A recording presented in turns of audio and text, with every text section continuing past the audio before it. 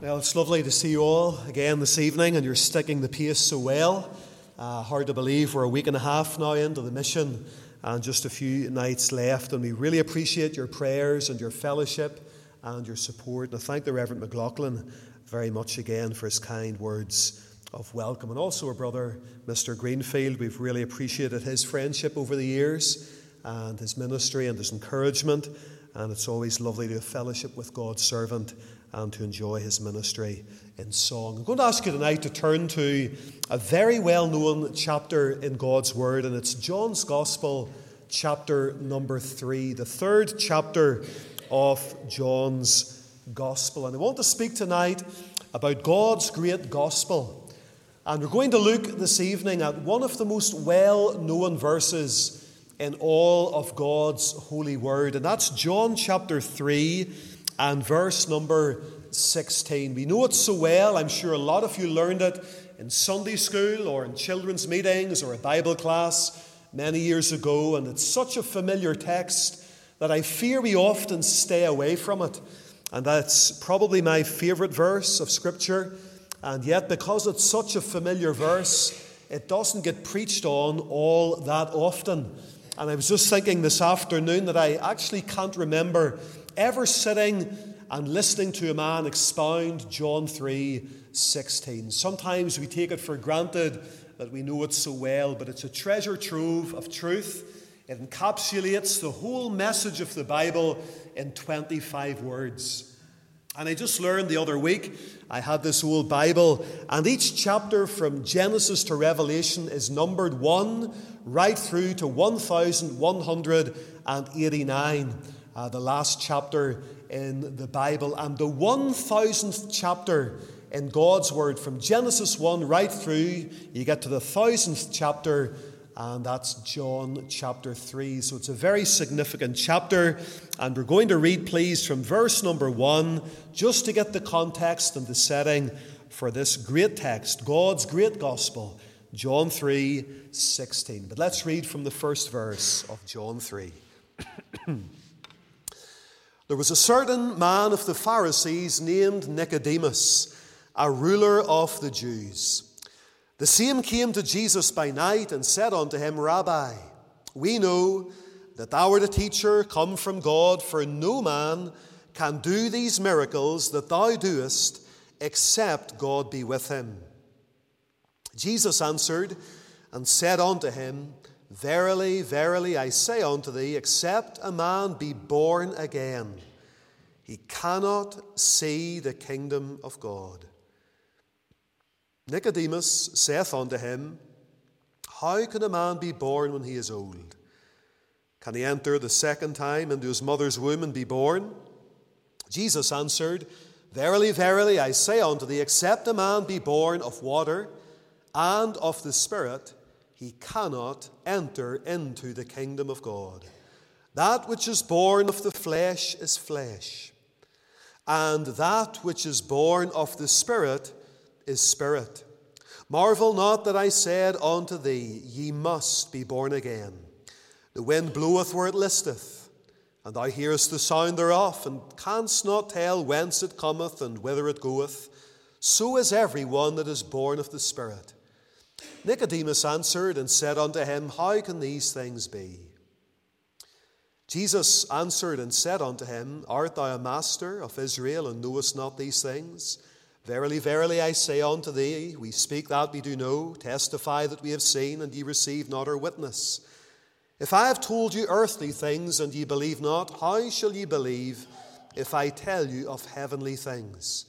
No man hath ascended up to heaven, but he that came down from heaven, even the Son of Man which is in heaven.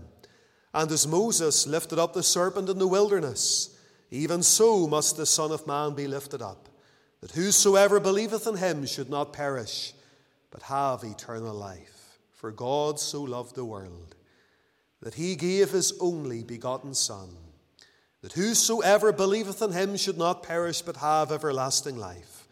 For God sent not his Son into the world to condemn the world, but that the world through him might be saved. And God will bless this remarkable and beloved portion of his word as we've read it together this evening. John 3:16, for God so loved the world that he gave his only begotten Son, that whosoever believeth in him should not perish but have everlasting life. Let's pray and ask God to write his word upon every heart. Let's pray.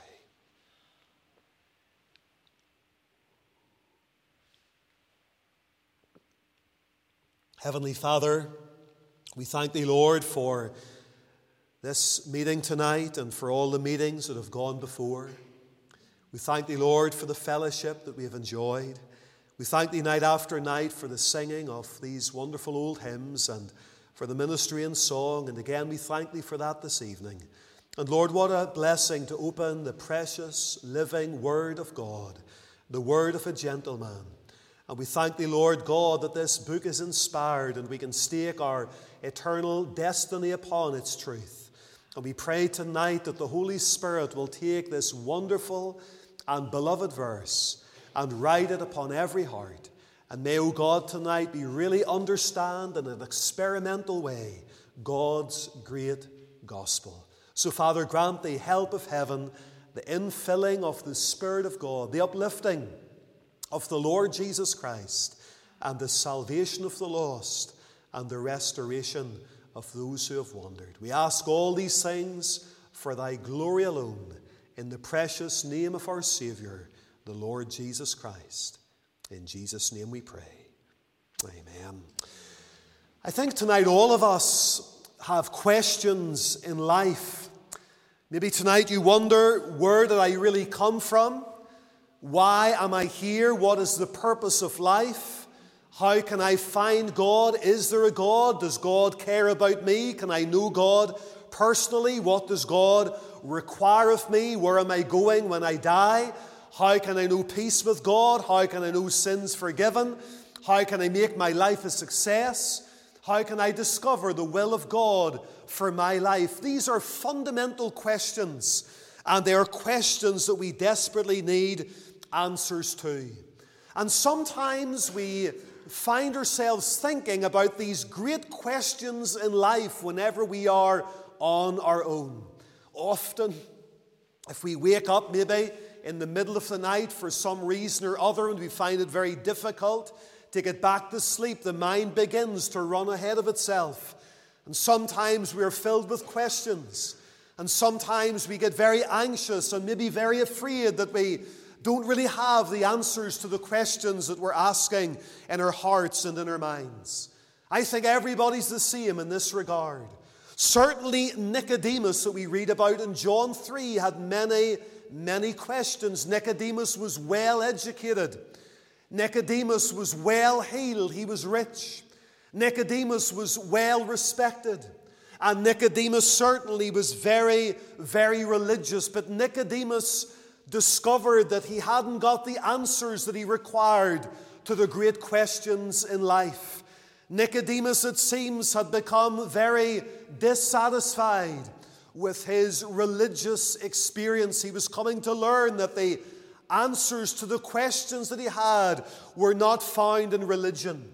But he was learning about this Galilean carpenter that was traveling about from city to city around about Galilee and Capernaum.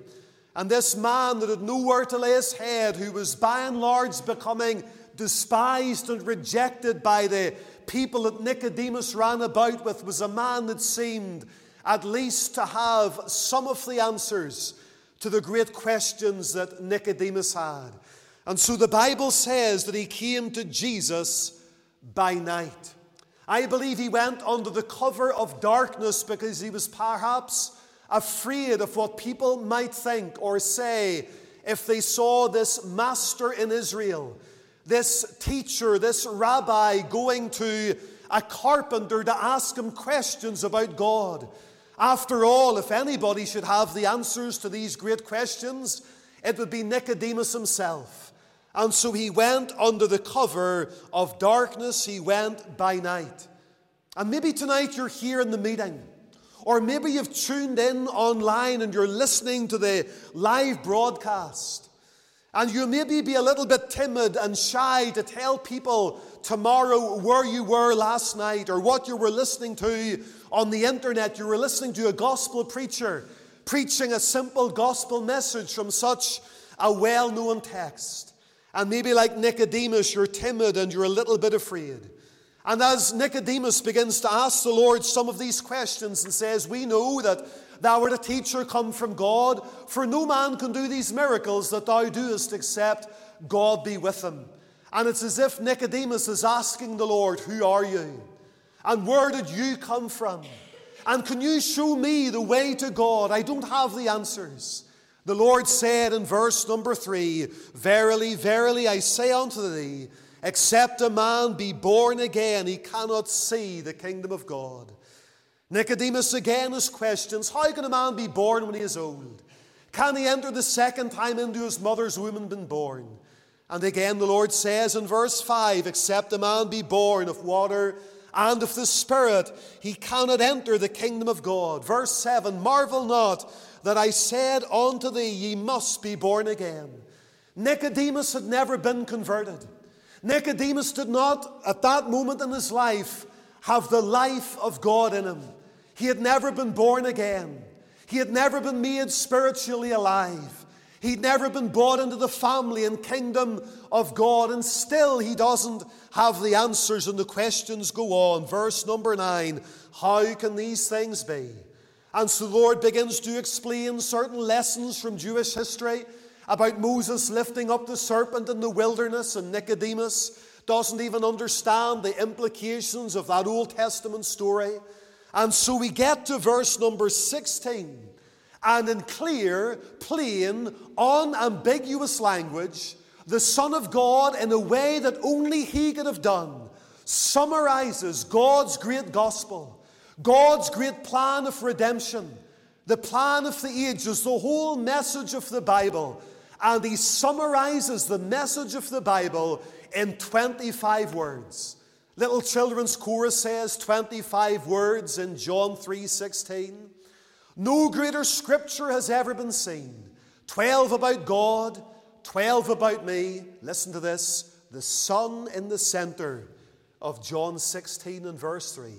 The Son of God is the central message of the gospel, the central message of the Bible. Miss Jesus Christ, and you'll miss out on heaven. The gospel in John 3:16, the gospel in a nutshell. A verse that God has used to lead multitudes, thousands of souls to the cross and brought them to newness of life. And still tonight it is the anvil that has worn out many hammers. The truths of this text are unfathomable and inexhaustible. And I'm sure tonight everybody in the meeting, and probably everybody that's listening in online, is familiar with this great text of Scripture. But you might be very familiar with the truth of it, but you're not familiar with the reality of it in your life. And you might be about 18 inches tonight from the kingdom of God. If the truth that was in your head tonight was in your heart, you would be soundly converted. And I just want tonight to bring this well-known verse of Scripture to you. And I want you to notice 5 very simple things about this great text that unfolds for us God's great gospel. Notice, first of all, the opening words of the verse. And here we have a truth for us to ponder. A truth for us to ponder. Look at what it says. You know it well, but look at it in your Bible again. For God so loved the world. What a remarkable truth. And it bears our consideration. It's important for us tonight to ponder this great truth. For God not only loved the world, but God so loved the world. Now, everybody in this world of ours wants to be loved.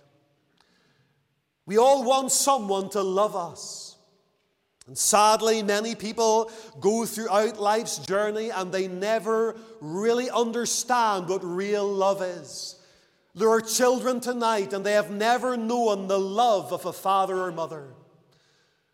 There are husbands and wives tonight and they have never known what it is to really be loved. People in our world tonight are crying out for love. But the love that the world offers us is often false. Sometimes it's fleeting.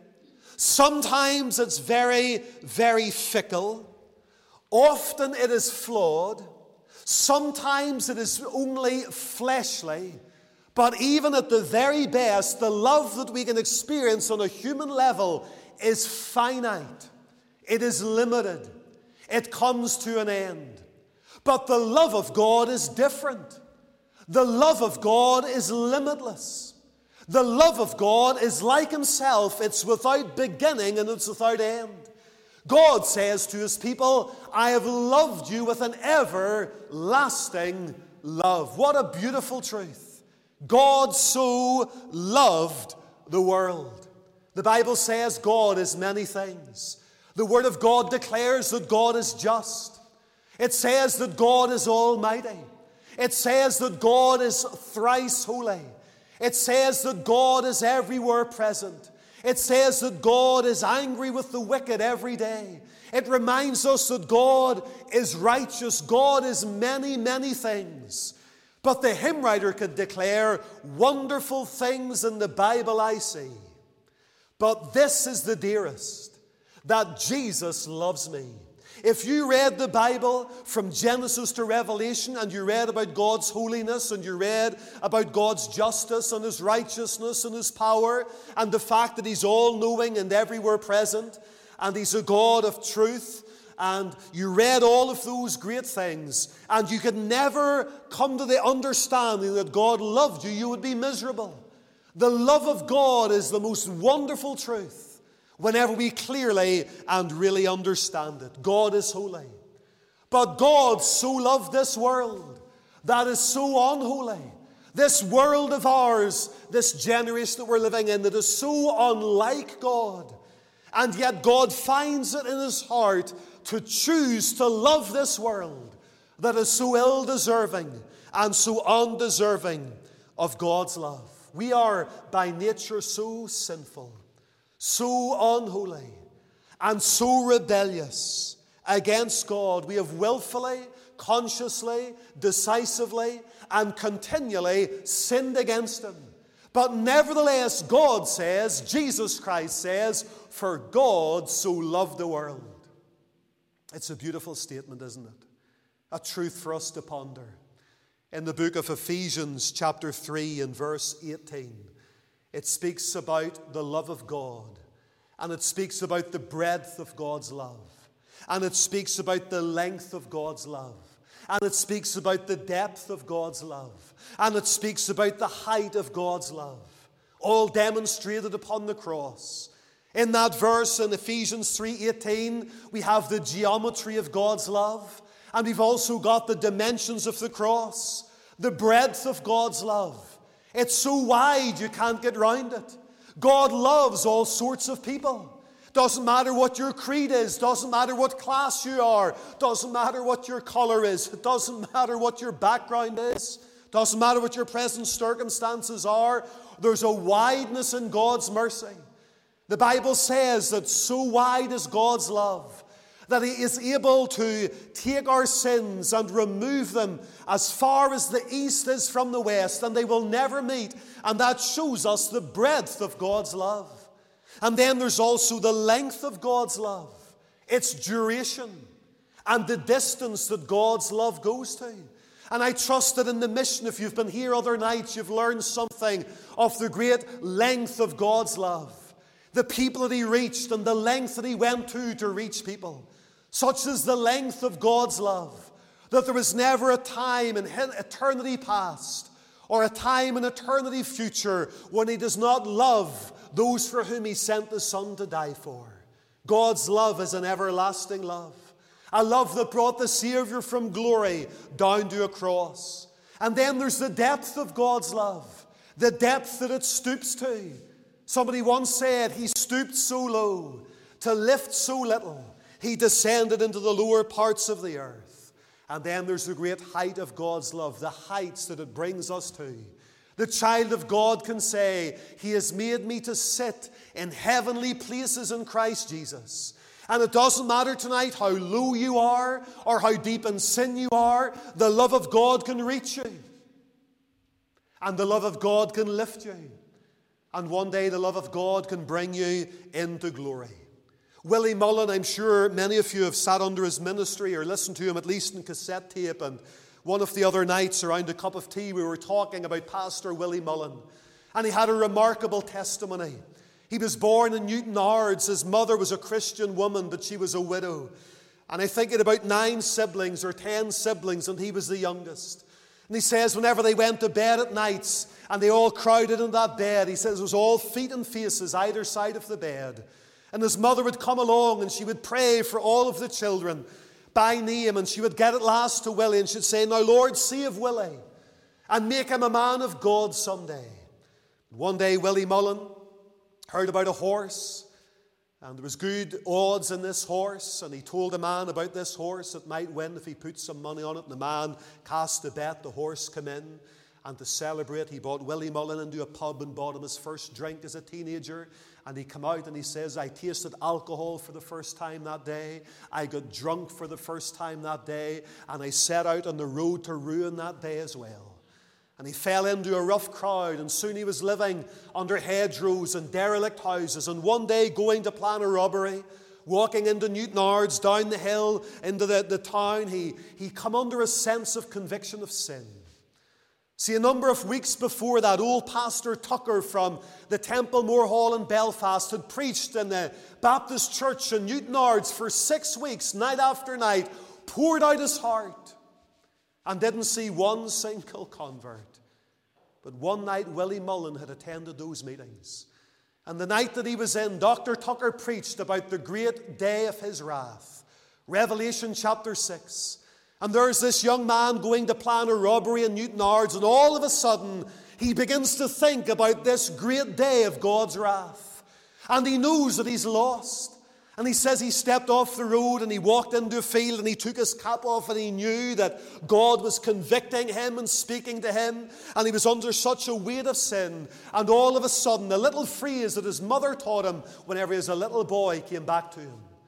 Will he never forget that God loves you? And all of a sudden the fear lifted. And he just prayed and said, "Now Lord, if you'll take me as I am, I'm coming to you." And he took off his cap and he screwed it into a rope. And just there in that field, he gave his life to God. The love of God conquered his fears. The love of God drew him to the cross. The love of God brought him to Christ. Have you ever thought tonight about the love of God? I'm sure you've heard it before, that God loves you. But have you ever really considered it? Have you ever pondered it in your heart? Has it ever transformed your life, this wonderful truth? I see not only here a truth for us to ponder, but a sacrifice for us to comprehend. God so loved the world that he gave his only begotten Son. So God declares his love. God displays his love. But God demonstrates his love in sending his Son to die upon a cross for our sins. The Bible says God commendeth his love toward us, in that while we were yet sinners, Christ died for us. John 15, the Lord says, "Greater love hath no man than this, that a man lays down his life for his friends." And the sinless, spotless Lamb of God came into a world, and we thought about it last night, went to a cross, and on that cross died in the place and the stead and the room of sinners, as a sacrifice for our sins. None of us can earn or merit favor before God. None of us can pay the ransom for our sins. But the Son of God went to a cross. The King of Kings and Lord of Lords, the Creator of the rolling spheres, died upon a cross because God so loved the world. I love the words of that old song, "Could we with ink the ocean fill, or were the skies of parchment made, or every stalk on earth a quill, and every man a scribe by trade, to write the love of God above would drain the ocean dry, nor could the scroll contain the whole, though stretched from sky to sky. Not all the golden streets in heaven, not even the jasper walls or the pearly gates, or all of the angelic beings could atone for our sins. It took the very Son of God to become a man and die as the God-man upon a cross so that our sins could be forgiven. You know, there's an old story that's told, and sometimes it's been questioned, but I'm persuaded that it's true. A man called John Griffith, who grew up in the state of Oklahoma. And back there in 1929, he lost everything on the stock market during the great collapse of the stock market. He took his little boy and his wife to Mississippi, and he got a job as an operator of a railroad trestle. And in 1937, there was an awful accident one day. This little boy was growing up, and he was only 8 years of age. And his name was Greg. And Greg said to his dad, I want to go to work with you someday and see what you do, because I've heard about this great trestle, this great bridge that you open and close. And so the little boy packed his lunch. Him and his dad went off, and he took his fishing rod with him so he could spend some time fishing whenever his dad was working, and took him down and showed him the great bridge that he had the responsibility of opening to let the ships pass through, and then closing again over the Mississippi River to let the trains pass over. And then he saw a ship coming, and the bridge was down. And he ran up into the control room, and he opened the bridge, and the ship was passing through. And just after the ship was passing through, the father, Mr. Griffith, heard the rolling of steel upon steel, and it was the Memphis Express train that was carrying 400 passengers. And the bridge was up, and he knew he needed to close the bridge. And just as he was about to push the lever, he saw his little boy sitting on top of the gearing mechanisms. He had put his fishing rod to one side, and he was underneath the bridge now, and the train was coming, and the father yelled and screamed and shouted for the little boy to move, but he was so far from him that the boy couldn't hear him because the ship had just passed through and the train was coming. And so he has to make the decision of a lifetime. Do I sacrifice my boy?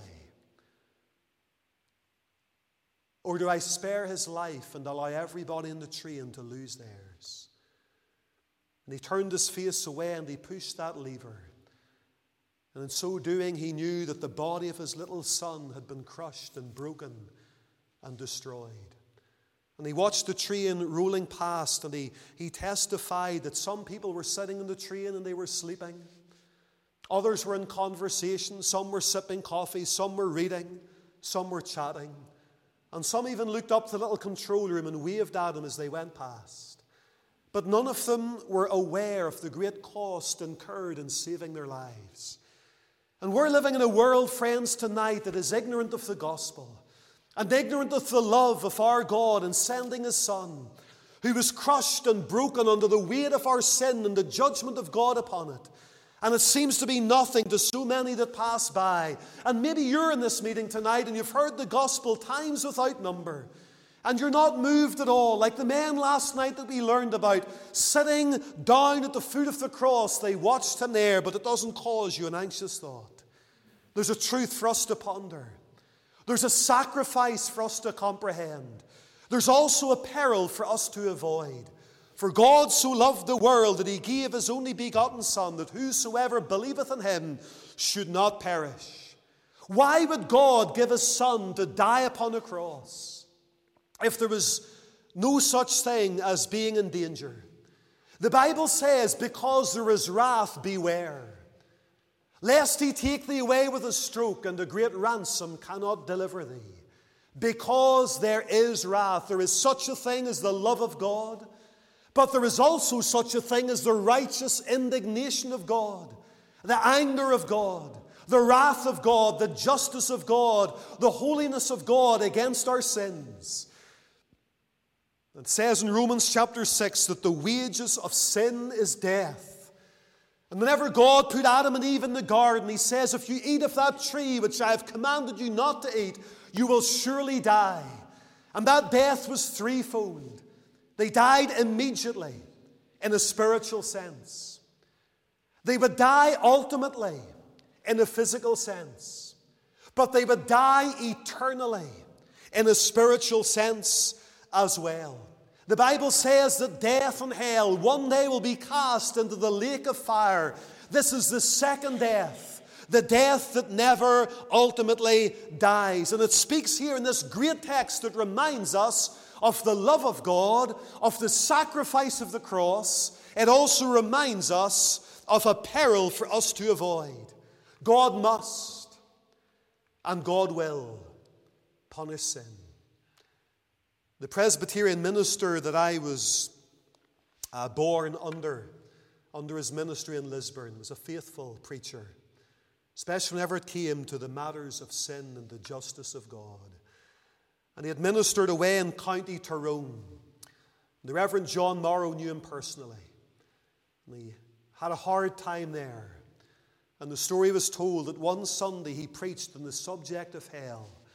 And he was standing at the door of the church. A member of his church, an aged woman, walked straight over to him and slapped him across the face because he dared to stand in a pulpit and tell the people that there's such a place called hell. In evangelical circles, nobody wants to hear about judgment. We didn't take any pleasure in hearing about it, but friends, it's critical that we understand that if you live and die without Christ, or as it says in John 8, die in your sins, you'll never be in heaven. You'll never be near Christ. You'll be separated from Him forever. Harry Ironside was a tremendous Bible expositor and evangelist. He preached in the Moody Church in Chicago for many years. I recently read his biography and it was a thrilling read. And Dr. Ironside was once invited to speak in a large, respectable church in the Midwest. The preacher was absent that day, and so Dr. Ironside was brought along, and a large assembly had gathered to listen to him preach. And before the service commenced, one of the deacons in the church was explaining the order of service, and just when Mr. Ironside would be brought up to preach the Word of God, and he knew that Mr. Ironside was evangelical and fundamentalist in his preaching. And he says, now, Mr. Ironside, this is a very respectable church. These are very good people. They're not like the down and outs or the people that run wild. These are good, respectable, God-fearing people, and I wouldn't like them to be offended. Mr. Ironside says, well, I wouldn't go out of my way to offend anybody. He says, as a matter of fact, I'm preaching today about the love of God. And the deacons seemed to be content with that. So the service commenced, and Mr. Ironside was brought up to preach, and he opened his Bible, and he looked across the great audience, maybe 1,000 people there. And he looked out, and at last he saw the little deacon. He wanted to make sure that he could eyeball him when he announced his text. He announced his subject, the love of God. He announced his text, John 3:16. The deacon was smiling from ear to ear. And then he read, for God so loved the world that He gave His only begotten Son, that whosoever believeth in Him. And then he just stopped. And he looked down at the deacon and said, sir, what shall I say to the people now? What shall I say to the people now? Because the text goes on to say, and it's the Lord Jesus Christ Himself, should not perish. And that speaks about dying in your sins and being cut off from God. Can I exhort you tonight, if you're not a Christian, avoid hell at all costs. And anything that will take you there, repent of it and get rid of it and side with Jesus Christ. Eternity is too late to be wrong about the gospel. Eternity is too long to be wrong about Jesus Christ. Come to Christ tonight and escape this awful peril. A truth for us to ponder, for God so loved the world. A sacrifice for us to comprehend, that He gave His only begotten Son. A peril for us to avoid, should not perish, but notice a paradise for us to enjoy. Should not perish, but have everlasting life. Now, this world of ours is difficult, isn't it? It's a hard old world to live in. My Bible tells me that man that is born of woman is born unto trouble as the sparks fly upward. We're either in trouble, coming from trouble, or by and by we're going to it. This world is fallen, this world is broken, and the curse affects every aspect of society. But in John 14, the Lord Jesus said to His disciples, just on the night before He was about to go to the cross, He said, let not your hearts be troubled. Ye believe in God, believe also in me. In my Father's house are many mansions. And if it were not so, I would have told you. And I go to prepare a place for you. And if I go and prepare a place for you, I will come again and receive you unto myself, that where I am, there ye may be also. And if you go to the book of Revelation, you read chapter 20 and 21 and 22, you'll read about heaven in great detail. No sorrow, no night, no sea, no separation, no pain, no sickness, no more tears, no more curse, no more defilement. A perfect place. Somebody once said, shall we know one another in heaven? Absolutely. I'm convinced we will. Because whenever David's little boy tragically and sadly died in infancy, the great King David, he turned around to his court and says, he shall not come to me, but I shall go to him. Whenever Peter, James and John were on the Mount of Transfiguration and they saw Moses and they saw Elijah, they recognized them immediately. Glorified saints, and they'd never met them before, and they knew them instinctively. An old married couple had been married for 60 years or more. They were both believers. And they were looking into each other's eyes, and she said to him, she says, honey, do you think whenever we get to heaven we'll recognize one another? And he says, well, do we recognize each other down here? And she says, of course we do. He says, do you think we're going to be bigger Egypts up there than we are down here? If we recognize each other down here, of course we will recognize one another in heaven. But we'll be perfect then. And the Lamb is all the glory in Emmanuel's land. But you remember Thomas, whenever the Lord spoke about heaven, he says, Lord, we know not whither thou goest. How can we know the way? What an important question. Thomas wanted to be sure. He wanted to be certain. Just over a year ago, I was asked to visit the home of a nurse. She was about the same age as myself in Belfast. And I tell you, she had lived a godless life. But she'd been brought up in a home where there maybe wasn't much gospel, but there was something of a fear of God and a respect for the things of God. This young nurse was dying of cancer, and she knew that she was dying, and I was asked to go and see her. And I opened up the Bible at John 14 and just explained the gospel. This question, how can I know the way? How can I be sure? She had no assurance at all that she was going to heaven.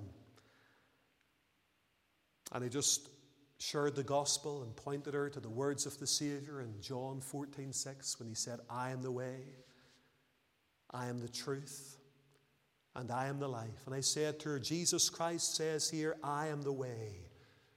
That's how you can be saved. He says, I am the truth. That's how you can know that you're saved. And he also said, I am the life. That's how you can enjoy God's salvation. Praise God, that young woman called upon the Lord that day. Called with her a number of times after it. And whenever it came the time for a funeral, the Reverend Jim Ray, an old Methodist minister, a faithful gospel preacher, was conducting the funeral. She picked her own hymns and the gospel was preached and the Lord's name was honored.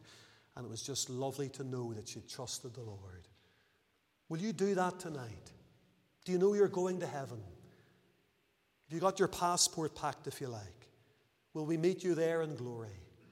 One last thing and we're finished. We have thought about the truth for us to ponder, sacrifice for us to comprehend, a peril for us to avoid, a paradise for us to enjoy. There's one last thing in closing. There's an invitation for us to accept, that whosoever believeth in him, whosoever believeth in him. God has made it simple. It's for the whosoever. The invitation is broad, the invitation is liberal, and the invitation is so simple. Faith, trust, belief. A heart belief, a heart faith, a heart trust. Trusting Christ. Casting yourself completely and unreservedly upon him. Giving him your life, trusting him to save you, to cleanse you, to forgive you, to be your Savior, your Lord, and your Master. God has made it simple. And God has also made it certain that whosoever believeth in him should not perish, but have everlasting life. Friends, tonight it's the word of Christ. It's the word of an absolute gentleman. He's made his salvation accessible. It's for the whosoever, and whosoever includes you. Whosoever includes me. I don't think tonight I've said anything new or anything that you've maybe not heard before. But is it real in your heart tonight? Have you responded to God's great gospel? You say, well, I'm just not sure. How do I come? How do I respond? The story's told, it's told often about Sammy Spence. He was a member of what was known as the Coalmen's Mission in Belfast. Sammy Spence and Pop Stewart and others with them went around the country preaching the gospel. Whenever Sammy Spence was a young man, he worked down there in the shipyard in Belfast. He had no shoes on his feet. He wasn't all that well tidied up, and he just sort of run about the streets, and he was rough, and he came from a poor family.